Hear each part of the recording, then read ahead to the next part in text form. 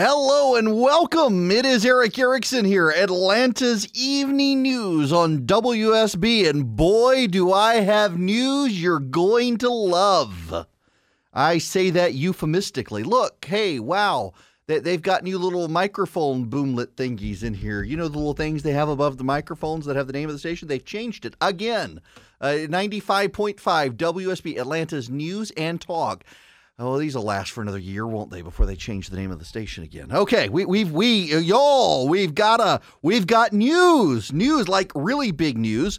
The White House is signing off on plans for a national gun registry. Yeah, you heard it. The White House is signing off on plans for a national gun registry. Oh, not only that, they want to get rid of the gun show loophole, so to speak, where if you go to a gun show to buy a gun, you're going to have a background check. Yep. Let me give you the plan here. Under existing law, background checks are required for all firearms transfers through a federal firearm licensee. Detailed information about the transfer is captured in Form 4473. And the federal firearm licensee must keep it for 20 years. Commercial sales are conducted outside FFL's federal firearm licensees without any background check or record-keeping requirement. So the White House says, consistent with the Mansion to Me draft legislation, a background check requirement would be extended to all advertised commercial sales, including gun sales at gun shows. Background checks would be conducted either through an FFL, that is a federal firearm licensee, one who is authorized to sell federal firearms, or through a newly created class of licensed transfer agent, LTAs. The LTA would not carry gun inventory, but would be authorized by the ATF to initiate background checks for private sales through the National Instant Criminal Background Check System, NICS, including both verifying the buyer's identity and communicating with the NICS. A commercial seller who is not a licensed dealer and does not want an FFL or transfer agent to retain a Form 4473 could go to an FFL or transfer agent to conduct a background check before completing transfer and generate two forms: a bill of sale chain of title and a new form that would be a certification. The certification would memorialize the background check and include the serial number, date, and confirmation code. The background check would be conducted based on the same information as the Form 4473. If a denial occurs, a referral would be made to law enforcement. If the transaction proceeds, the new form would be generated and sent to the seller. The FFL or transfer agent would not retain any buying information. The only documentation would be the bill of sale. The seller would have to record it for 20 years or go to jail. They would be subject to inspection. There would be civil penalties involved if they did not keep the record. That is the White House plan. So to reiterate here, the White House plan would be to ban all gun purchases without a background check, except individual to individual. Any gun shows would have to have a background check, and they would create a new class of person, a licensed transfer agent who is not necessarily a firearms seller, but is someone for whom a license can be, you can perform a background check. So in other words, you can create this new class of person, new class of entity, if you would, and this new class of entity would conduct background checks on people, but would not actually hold an FFL license, would not be someone who sells handguns, just someone who conducts the background check. And then a bill of sale would have to be established and a certificate produced, and that would be held with the seller, who must hold on to it for 20 years or face penalties from the federal government.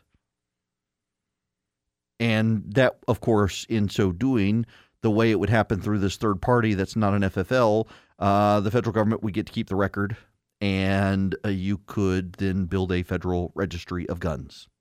that could then, when you have an anti-gun president, be used to round up all the guns, or produced under a FOIA so that newspapers can advertise all the people in a community who own guns so that they can be shamed, ridiculed, harassed, or otherwise have their homes broken into and stolen guns. If you don't think that's possible, New York actually did this. If you will recall, just a few years ago, one of the New York City newspapers FOIA'd the list of gun owners in New York City and published that list. Yeah, that's what we're dealing with here.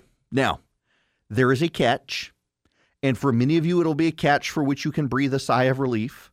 For others, it will be a catch that is meaningless. This is the White House plan. This plan is being circulated on Capitol Hill today from the White House's legislative liaison, who has reached out to do this. Yeah.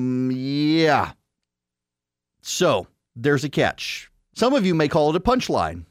This is the White House plan. This is the plan circulated by the White House Legislative Affairs Officer. This plan would prohibit any gun transfer without a background check except individuals in familial relationships, essentially. That is, you actually know the person you're selling the gun to. You wouldn't have to do the background check. For now, the federal government would get to keep the data. The seller would have to keep the data. This is the Manchin to Me bill, essentially, but slightly expanded.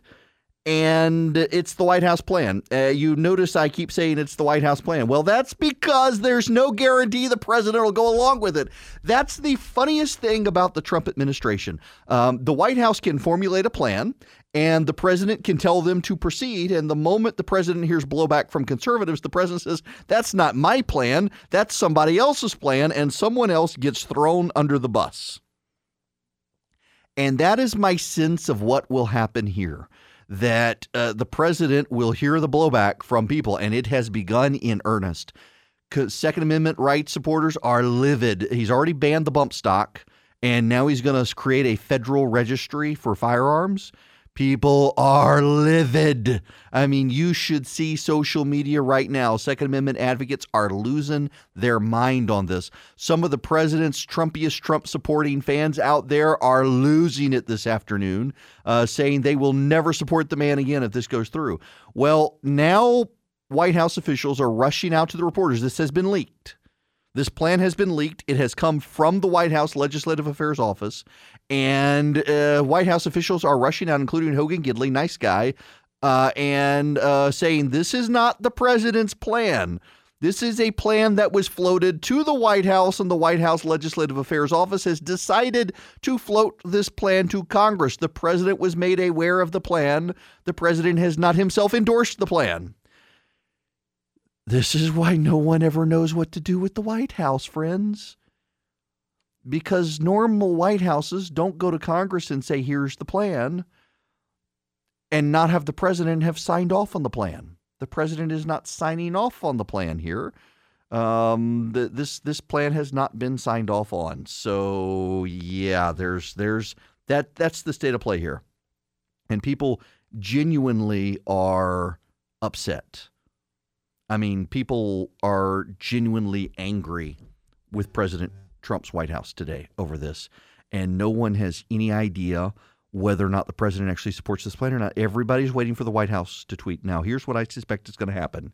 I suspect what's going to happen is that the president is going to become aware of the blowback. The blowback will manifest itself on Tucker Carlson's show tonight on Fox News. And before the sun rises tomorrow, it will be echoed by the Fox and Friends Early Edition. And as the sun is rising tomorrow, the president will tweet out that this is not his plan, that this is a plan someone presented to him. He did not endorse this plan, and he does not think this plan is a great idea, and the plan will die. That is my suspicion. Here's the problem with that. There are a number of Republican senators who are desperate for a plan. And they are desperate to do something. And they will probably proceed with this as quickly as they can, saying that, hey, this came from the White House. This is the White House's direction. I interviewed David Perdue this morning. We will replay that interview in the 5 o'clock hour. And David Perdue said that they don't want to do red flag laws. They do want to clean up the federal database for guns, the NICS database. That it needs to be cleaned up. There's a backlog of reporting that needs to be put into it, and that would be his plan, is to fix the backlog, which does need to be fixed, by the way. There's bipartisan agreement. The Democrats are just holding it hostage because they want other stuff done as well. So I suspect you're not going to see David Perdue sign off on a plan like this. And I suspect you're going to see the president walk it back, having signaled, however he signaled, for the White House to take this to Congress. I don't think it's going to go far. But I think it's going to allow the Pat Toomeys of the world and some of the other moderate Republicans of the world to go out and say, yeah, this is it. This is what we're going to do. And that just muddies the message for the Republicans headed into an election year. This was not helpful. Everybody wants the president to do something. Everyone wants the president to lead. Everyone's saying we got to do something that the president will support. There's just a problem here. No one knows what the president's going to do or what the president's going to support until they leak it and watch for a conservative blowback. The reason is because, if we're really painfully honest about it, the president understands he needs conservative support to win. He's got to hold his base. At the same time, the president wants to do something on the issue, and the president is not actually a conservative himself. He understands he's got to be a conservative to win, but his gut institutionally is not, on a conservative movement, Second Amendment perspective, it's not there. And so he's got to feel out the base and find out what the base wants.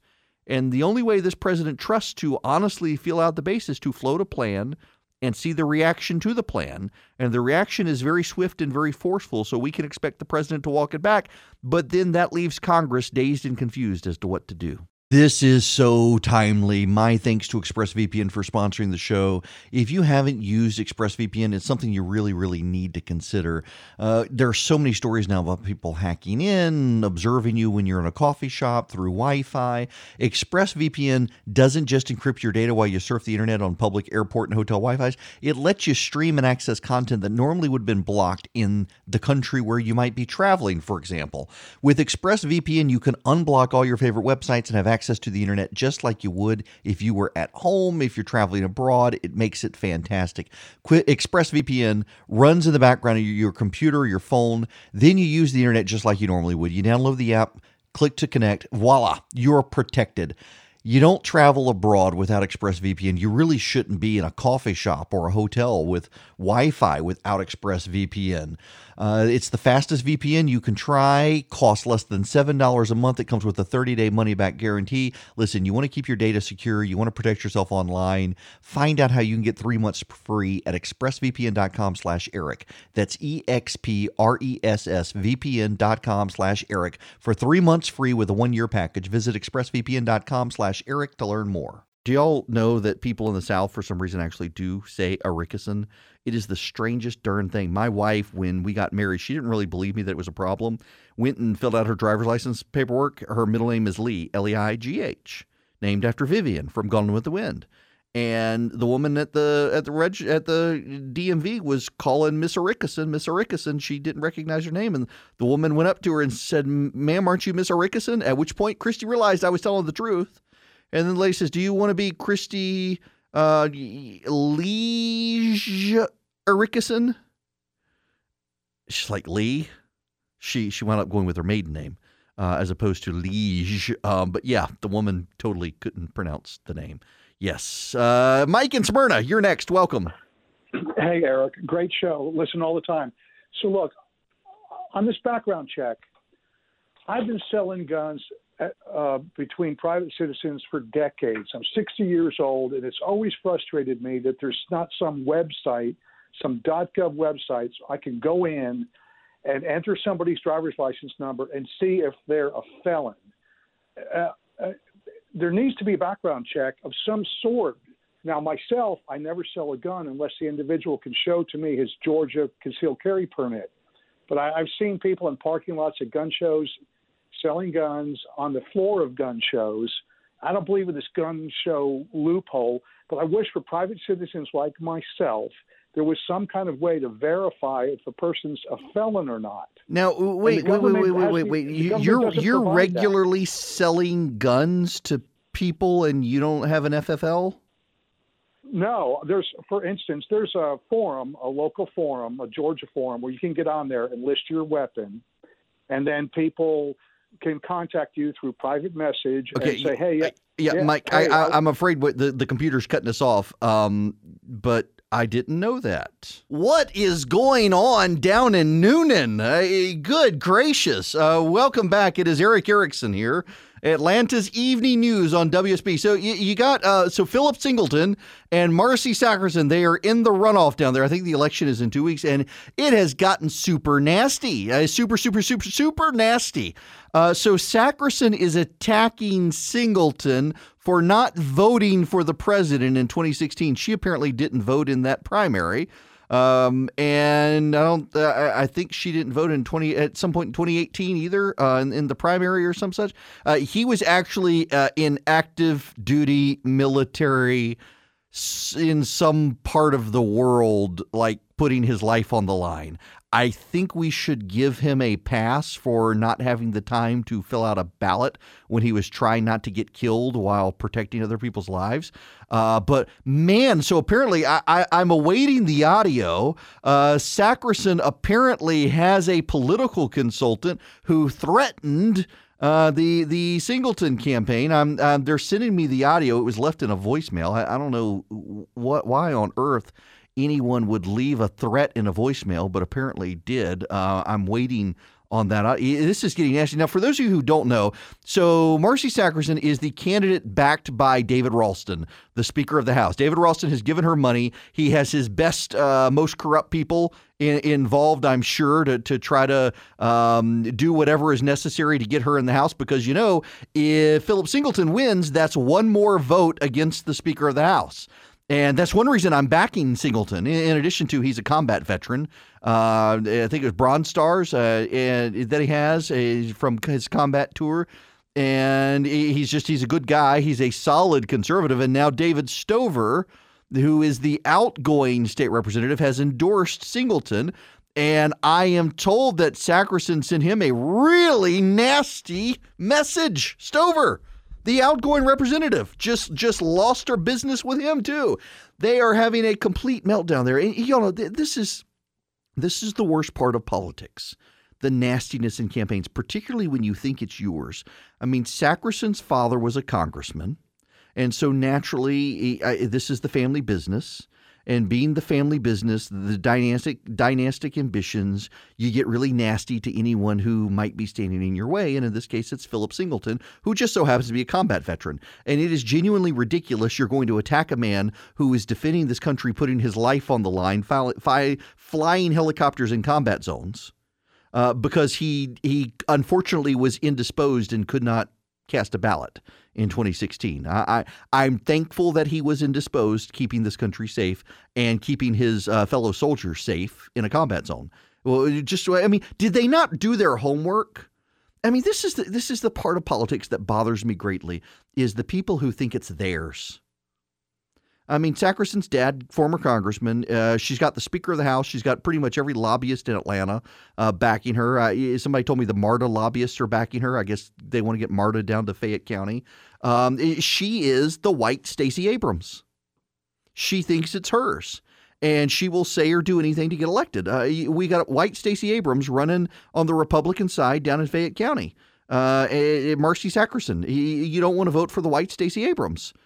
Corrupt and backing David Ralston, at least. I won't say she's corrupt, but certainly backing David Ralston, backing her. Listen, David Ralston would not be giving her money if he didn't understand she will vote to keep him in the state house. Do you want to keep a corrupt Speaker of the House in power? If so, go vote for the dynastic politics of the white Stacey Abrams in Fayette County. Now, for those of you who have no idea what I'm talking about, where is this race? This race is the western side of Fayette County, the eastern side of Coweta County. It is to the west of Lake McIntosh in Peachtree City, all the way to Noonan. You know where the Noonan bypass is. We're over there frequently in the Noonan bypass. We head to Carrollton. We go around the Noonan bypass. They've got that wonderful Barnes. That is a beautiful Barnes & Noble. My kids like that Barnes & Noble better than the one by our house, which is somewhat disappointing. They've got a Culver's over there now. Yes, they do. We stopped by there the other day. It's a wonderful area of the state. Beautiful, beautiful part of the state. And it is David Stover's house. David Stover has had to leave the House of Representatives, which has caused a special election. And so if you're in the Moreland area, the Raymond area, the lake, what is it? It's Lake Peachtree. That's what I'm thinking of. Yeah, down there in Peachtree City. All of that. You're in the district, the 71st district. So it is, I'm trying to pull it up on the map so I can tell you precisely. It's essentially to the west of 85 and in that Noonan bypass area there. And you've got, I think Tyrone is in there, the western half of Peachtree City, the Aberdeen subdivision, all of that. That's all in this district. Raymond and Moreland and Tyrone, you're in House District 71. And you got a special election in 2 weeks. This is an area that Lynn Westmoreland represented before Drew Ferguson. Marcy Sackerson has been running, making sure everyone knows she's Marcy Westmoreland Sackerson. She is the daughter of the former congressman. And she is, as a result of those connections, able to raise a ton of money from a lot of lobbyists and powerful members of the state legislature. She's gotten a ton of money from out of the district. Philip Singleton, her opponent, came in first in the primary. He's now in the runoff with her. He's a combat veteran. He's gotten most of his money from in-district, not from lobbyists in Atlanta, certainly not from MARTA lobbyists. And, well, Sackerson is very upset that he came in first. She was in first until I started pointing out on the radio. David Ralston gave her money, and now she's livid. She actually had someone you all know who will go nameless call me trying to figure out why I wouldn't support her. Well, I would support her because David Ralston gave her money. And he's pretty clear he's trying to protect himself. Do you want David Ralston protected like he protected those people who never had to go to trial? No, I think he needs to go. You vote for her, you're essentially voting for David Ralston. If you want David Ralston to go, you send a big signal to the Atlanta establishment that Ralston needs to go by voting for Philip Singleton, who is not backed by the lobbyists and not backed by the speaker and not throwing temper tantrums in text messages because, oh my gosh, somebody supported the other side. I hate these dynastic politicians who think that my daddy was this, so I get to be this. No, I mean, prove yourself instead of riding family coattails. And then to attack Philip Singleton for not voting in 2016 when he was putting his life on the line for this country is appalling. It is absolutely shameful, and frankly, she should apologize. Now, it's just a nasty local politics. Local politics, you do realize local politics is nastier than Washington politics. Here's the thing. In Washington, they all say bad stuff about each other, but by and large, behind the scenes, they get along fairly well together. You can say that's hypocritical. That's fine. But they understand that they're all up in that terrible city together. They got to find some common ground just so they don't lose sanity. Local politics is always nastier because you know the people involved. And when you know the people involved and you got to say bad stuff about them, you kind of just, you decide that I'm just going to own it. That's why I hated being on city council, because the local people who decided they didn't like you, they were genuinely just nasty to you everywhere. You know, when I was on CNN, the people who didn't like me were always more polite than the people who did like me. I actually got yelled at one time. I stopped in the Chick-fil-A on Windy Hill. You know, you all know, if you've been to the Braves Stadium, you know that Chick-fil-A. This was in 2014. And I had a man literally follow me in to the Chick-fil-A on Windy Hill. I was driving up to do a fundraiser for Wes Cantrell when he was running for the State House.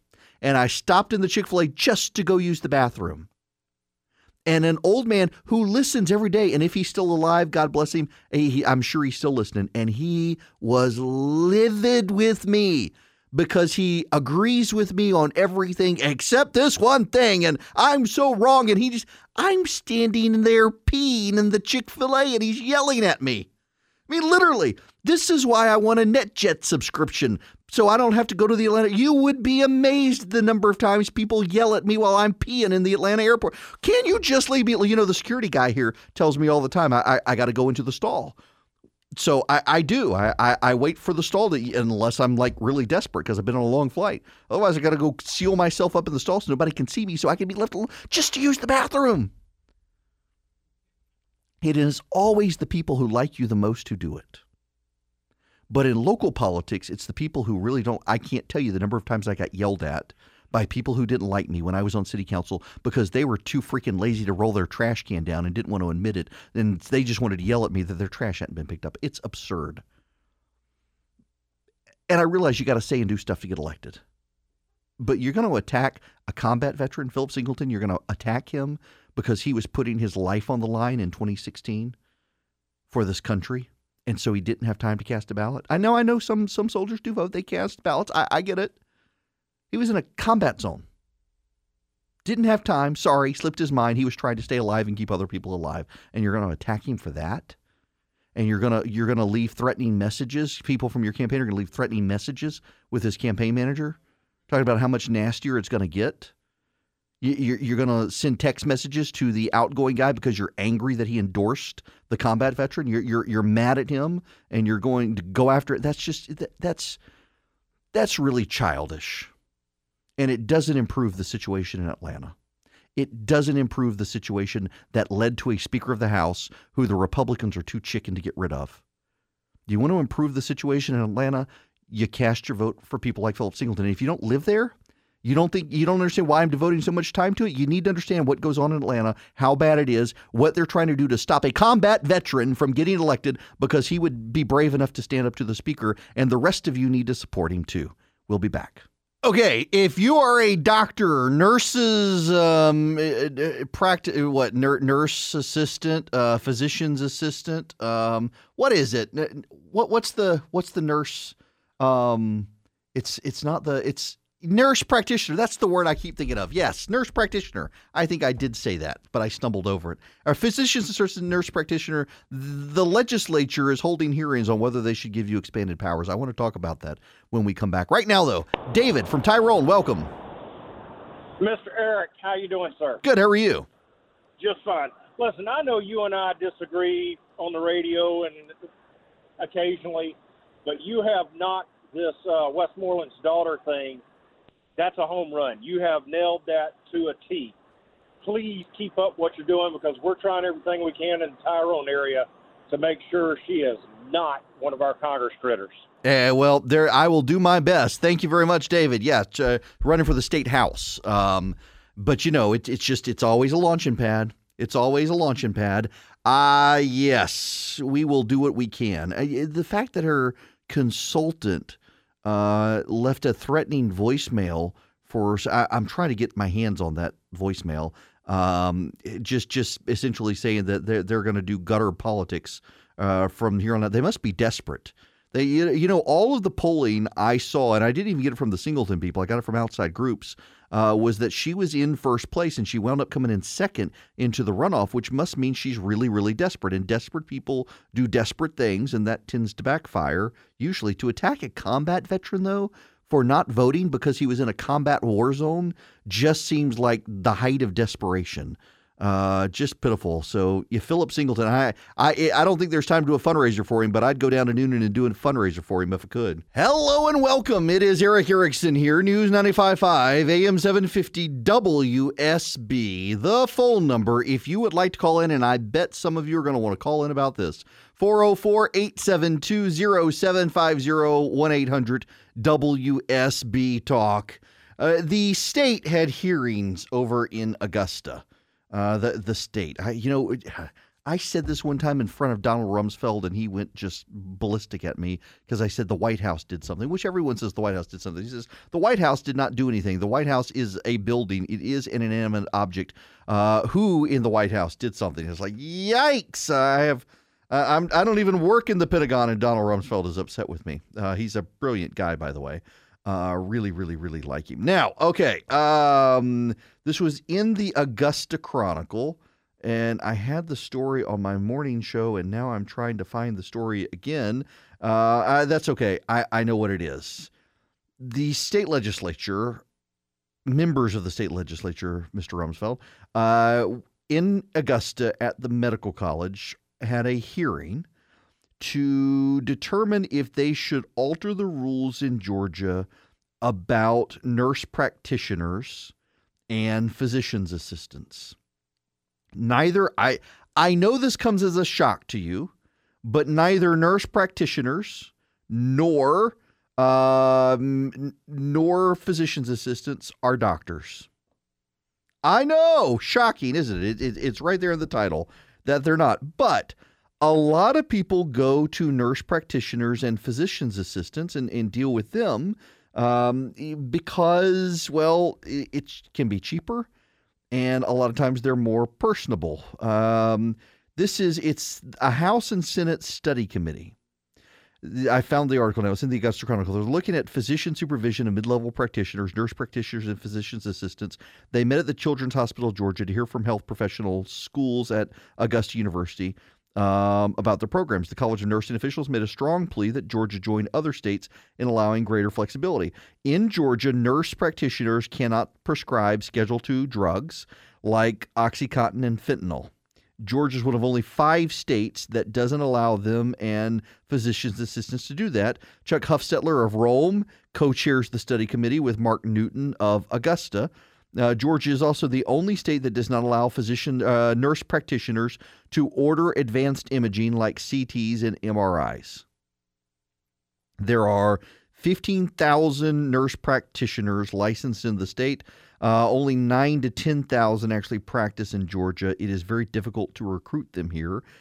They do help lower costs, and they make medicine available. They make doctor care available. Now, there is an issue, for example. There were some surgeons who said they would very much like to allow the nurse practitioner to write the prescriptions after a long day in surgery. They're exhausted, and they may forget.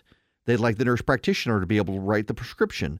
But there are some members of the legislature who are doctors who say, I went to law school. I went to medical school. I went a long time in medical school, and I don't think a nurse has the skill I have to be able to do this. And that's fair. I have some thoughts on this. I believe it or not, I actually do. I'm perfectly happy to take your thoughts as well. At the bottom of the hour, Senator Perdue, I interviewed him earlier today. We're going to rerun that interview for you. So my wife and I, we used to take our kids to a pediatrician who is a wonderful person, but very big into homeopathic remedies, which was fine, except we could begin to tell, and once you have kids, you understand this, you can tell when your kid's getting sick. And you can tell when your kid's developing an ear infection or a sinus infection, you name it, you can tell. And we'd take them to the doctor. Particularly, we were there before our second child was born. We could take our daughter there. We knew she's getting an infection. Nope. White blood cell count. Nope. No infection. Go home. 48 hours later, we're back. Oh yeah. Bad infection. Terrible ear infection. And we got so frustrated. We wound up going to a different pediatrician, and he was a little more flexible with it. But even so, we could tell that the kids would be getting sick. No, not there yet. Well, then we have a physician's assistant at the new pediatrician, and we go to church with them. She knows us. We know them. She's fantastic. The pediatrician is fantastic. I mean, just couldn't be happier with him. But she's a little more accessible than he is because he's trying to run his practice and everything else.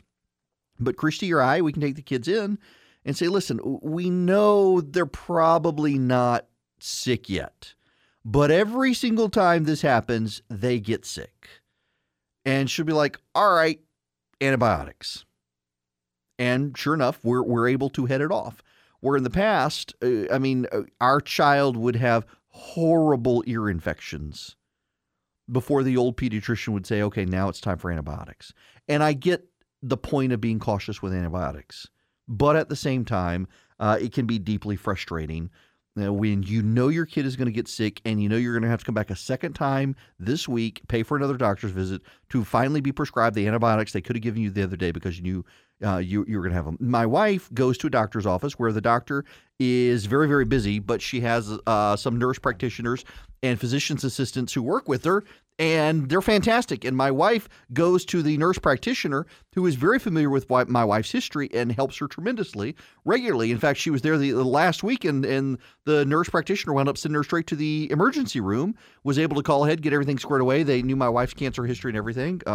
She wound up having an infection, but they because of some problems she was having. They didn't want to treat her in the office, and it was great. I think we should be investing in nurse practitioners and physician's assistants. Now, are there times things can go wrong? Yes. Are there times that they could prevent you from being seen by a doctor who may have deeper wellspring of knowledge to be able to treat? Absolutely.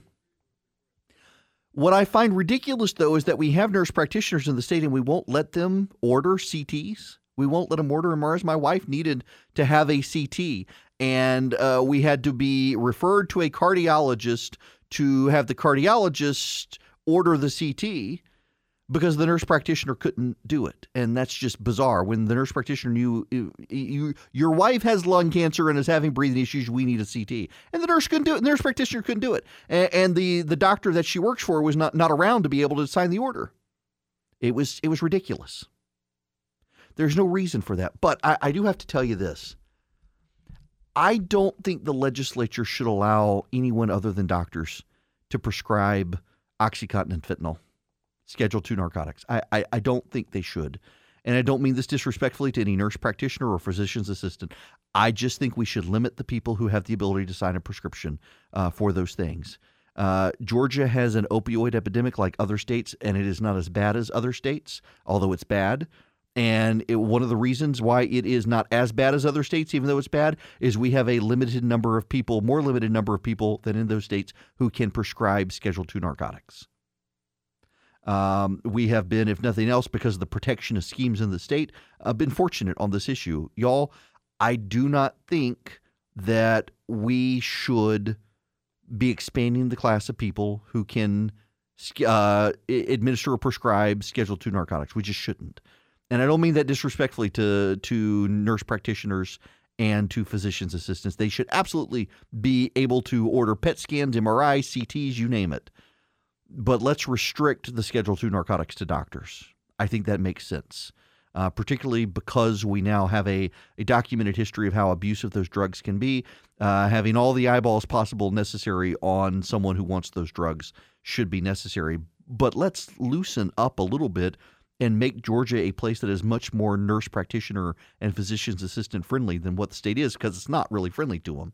What actually makes a better toothbrush? Is it the industrial strength power or the claims of miracle trendy ingredients, the multiple modes? If you ask your dentist, they'll tell you it's less about the brush, more about how you use it. And that's why you need Quip. Quip is the remarkably simple electric toothbrush created by dentists and product designers to focus on what actually matters for your oral health. Healthier habits. Most of us don't brush for a full 2 minutes. That's what dentists recommend. And Quip makes it easy because the toothbrush vibrates for 2 minutes with great sonic pulses. And every 30 seconds, it pulses to ensure that you rotate it in your mouth to get an even clean. And 75% of us use old, worn-out bristles. They're ineffective. Quip automatically delivers brush heads to you every 3 months for clean new bristles right on schedule. The sleek, intuitive design, it's simple to use. It comes with a travel cap, doubles as a mirror mount. It's a great toothbrush. You can ditch the gimmicks, get a Quip. I've been using mine now for about 2 years, and they're fantastic. They start at just $25. You'll get your first refill free at getquip.com/Erickson. That is a simple way to support the show, and you get a better toothbrushing experience. You go to getquip, getquip.com/Erickson. You get your first refill free. Go right now to getquip.com/Erickson. It is 25 after the hour. I am Eric Erickson. This is Atlanta's Evening News, and Tim in Cartersville is going to talk to me. How are you, Tim? I'm good. How are you, Eric? Good. What's going on? I just want to make a comment about this debate over whether nurse practitioners should be able to do additional type services, kind of like issuing the orders for the CT scans. I think similar to how a CPA has to have a certain number of hours underneath another CPA before they can get their license, perhaps what they could do with these nurse practitioners is say, you have to have a certain number of hours under a doctor and have a doctor willing to sign off on it before you could get those additional kind of rights as a nurse practitioner. I think that's fair. And I still think there's a big difference between ordering a CT and prescribing OxyContin. Oh, absolutely. But, some of these nurse practitioners have more experience than some of these doctors right out of school. So, I certainly see the argument for both sides of this. Yeah, man. But it does seem like there should be a compromise. Our pediatrician has been a pediatrician since probably 20 years. And he had a nurse practitioner working with him who had another probably 15 years, 20 years experience on him. And he was all the time consulting with her on stuff. I mean, she just had such a wellspring of knowledge. She ultimately retired, but it was actually a wonderful, mutually beneficial relationship between the two of them. I definitely think there should be that relationship. That is a great idea, Tim. I appreciate you calling in on that. I do think that you got to be cautious, particularly in this day and age, about prescribing those Schedule II narcotics. It can be a problem. Okay, before we get to David Perdue in the next half hour, I gotta mention this one to you. Have y'all heard about Union Seminary? Union Seminary is where Dietrich Bonhoeffer, the great theologian of the middle 20th century who wound up dying in a Nazi concentration camp for a plot to kill Hitler, Dietrich Bonhoeffer went to Union Seminary in New York City.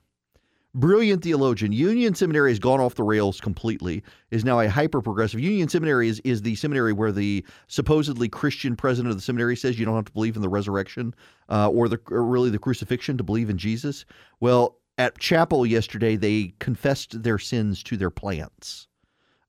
Yes, that's right. They had a time to reflect and pray to the plants that give them air and oxygen and life.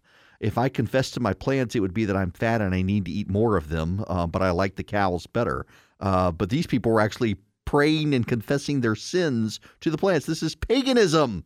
My goodness. Now, joining me from Washington, D.C., Senator David Perdue joins the show. Senator, how are you this morning? Good morning, Eric. How you doing? Congratulations on this new show, man. Thank you very much. We are the North Georgia mountains all the way to the Florida line. I guess we'll be in your neck of the woods here shortly. You're growing every day, it looks like. It's fantastic. Now, I got to ask you before I do anything else, this Kavanaugh situation, I mean, talk about blowing up in the face of the Democrats, this New York Times stuff. Well, we laugh about it, but honestly, goodness, this is the height of the obstructionism coordinated with the media.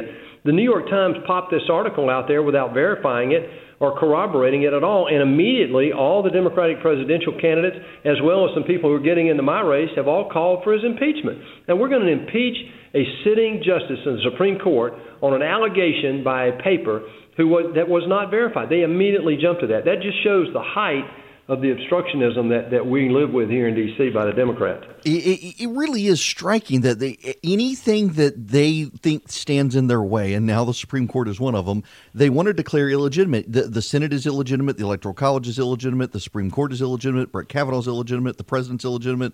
They can't play by the rules, and so they want to upend it all. Well, Eric, this is about power. It's not about helping the working class or anybody else that they claim to champion, because they failed them over the last 100 years. I mean, the Great War on Poverty of the Great Society was a failure. I mean, poverty rate today is the same as it was then. I mean, all the things that they claim to champion, they have failed. The irony is this is what they want. You got to read what they say. Schumer is saying that if they get the majority in the Senate, that they will get rid of the filibuster rule, try to add D.C. and Puerto Rico as 2 new states, add 4 seats to the Supreme Court, and do away with the Electoral College. Well, that's a description of a one-party state. That didn't work out very well for the people in Russia in 1917 or Germany in 1933 or Cuba in 1959 or Venezuela today. It's been an unmitigated disaster every time. And yet these guys running for president in the Democratic Party are absolutely serious about changing the free market, free enterprise system in America. Well, and that leads me to here in Georgia. I guess I shouldn't be shocked, but I kind of am that there is uniformity of opinion among those who would like to replace you in the Senate that we also need to investigate and pay reparations for the Civil War. I was actually really stunned that even the ones who want to portray themselves as reasonable suddenly are taking a position that's not even favored by a majority of the black community in the country. Well, no, look, majority of the black community, Asian community, Hispanic community, as well as the Caucasian community, are reasonable people. They know what's right and wrong, and they just want the same thing we all want, and that is a future for our families. They want freedom. That's why we're here. Our founding mothers and founding fathers were serious about this, and it served us well for 230 years. People don't realize that to get what they want in the Democratic Party, what these guys are perpetrating right now, trying to perpetrate, actually does away with individual freedom in America. They want the federal government, who they think knows more about running our lives than we do, to be in charge. And we know over the last 100 years, every time we built a big bureaucratic program here in Washington, it has failed, every single one of them. So this is serious, and this race is not about any of the issues the Democrats are talking about right now. It is simply a referendum on what we want America to be for our kids and our grandkids. And I'm going to be fighting for the free market system and free enterprise system that has served us so well for 230 years. Now, Senator, let me, on a policy note here, it looks like the White House is trying to come to terms with and announce what they would like to do on the gun issue in the Senate. There have been discussions of red flag laws and gun restraining orders and expanded background checks. What are you hearing and thinking for yourself up there? Well, certainly, we all grieve over the loss of life, and nobody more than President Trump. And, he has actually already acted. Last year, he sponsored the Fix NICS, the NICS bill that makes sure that every law enforcement group in America, whether it be local, state, or federal, shares criminal backgrounds. We want to keep the guns out of the criminals' hands, out of the people's hands that shouldn't have it. But let's remember, the Second Amendment is part of our Constitution. I support that as well as the First Amendment. But we also know that we need to be responsible and keep the guns out of the hands of the people that should not have them. Trump also signed a Stop School Violence Act last year called the Hatch Bill. And I've got a school safety bill that I'm putting in tomorrow, as a matter of fact, here. And the president also got rid of bump stock. So he's already moving. But what he's going to do, I think, in the next day or two is come out with his platform for what we need to do now to tighten up on background checks. And he knows this is a slippery slope and that we have to be very careful in doing this. But there are ways that we can be a bit more efficient about keeping guns out of the hands of the people that should not have them. Now, along those lines, it seems like Democrats are, it looks like they're going to play politics in this. Representative Ken Buck from Colorado points out that they don't want to have any language in any of the legislation dealing with violent gangs and access to arms and gangs and red flag laws related there, too. That it seems like this is just another issue, much like immigration, where they're politicizing it instead of actually trying to find some common ground. Of course. Tell me how a party can justify sanctuary cities. Eric, you've talked about this for years. And ever since Kate Steinle was shot down on the streets of San Francisco, I met her father.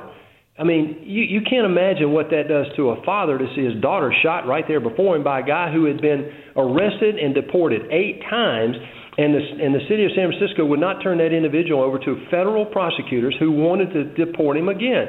And he killed an innocent bystander. So if the Democrats are so concerned about security and safety and looking out for the little guy, then why don't they stand up and help us enforce our borders? This obstructionism over the president has gotten perverse. Right now, that desire of the Democrats to have an open border is keeping us from actually funding the government right now, literally today. We're going to vote on a defense bill that the Democrats are probably not going to let us vote on because they want to block it because the president's trying to move money around, which is his legal right, to help support the defense of our borders. So we know what's working there, by the way, but this is a much bigger issue, and I applaud the president for staying on it. Well, one last thing for you here. With these Democrats now running, it's a reminder, one, of how shallow their bench is.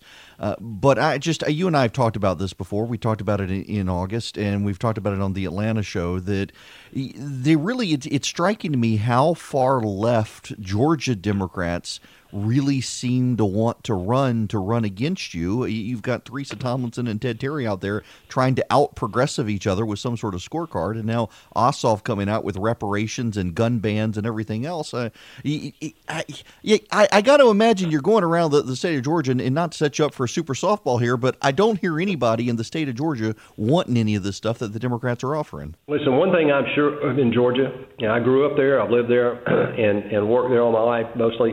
And I can tell you that the road to socialism is not going to run through the state of Georgia, Eric. It's not. People are smarter than that, and they see through this. The people who are now talking about running for the Senate in Georgia are going to have to be just a rubber stamp for the party line in the Democratic Party. That's the way they operate. And if they were to get elected, they would be nothing but a rubber stamp for Chuck Schumer in the United States Senate. I see that every day here, where they align their votes around these radical. I'm not even using the word progressive, because progressive sounds like a positive thing, right? This is retro. They're not progressive. This is the retro socialist party that want to take us down a road that has failed around the world consistently over the last 100 years. And it just is remarkable to me that they really believe that Americans are that stupid that we would do something to kill the system that we have that's been so good for us. Well, I'm assuming that I've got a lot of optimism and faith in the Georgia people that they won't do that, and we'll stick with you. I sure appreciate you stopping by and spending some time with me this morning. Well, thank you, Eric. Good luck on your program, and I look to see you soon. Thanks, man. Thanks very much, Senator David Perdue. All right, so rounding out the thoughts here. First, thanks to Senator Perdue for stopping by. You know, the nice thing now about having two shows is that I can have somebody, they can't stop by in the morning, they can stop by in the evening like the governor did yesterday, and then I played his audio on the show, on the morning show, or Senator Perdue, who couldn't stop by this evening because of his vote schedule in the Senate, could stop by in the morning, and we can make sure you guys get it here. So we're continuing to blanket the state of Georgia in my voice that is fit for print. Now, before I get out of here this evening, I want to remind you again, if you know people who live down in House District 71, that is the Noonan, Peachtree City, Tyrone, the Moreland area down there, House District 71.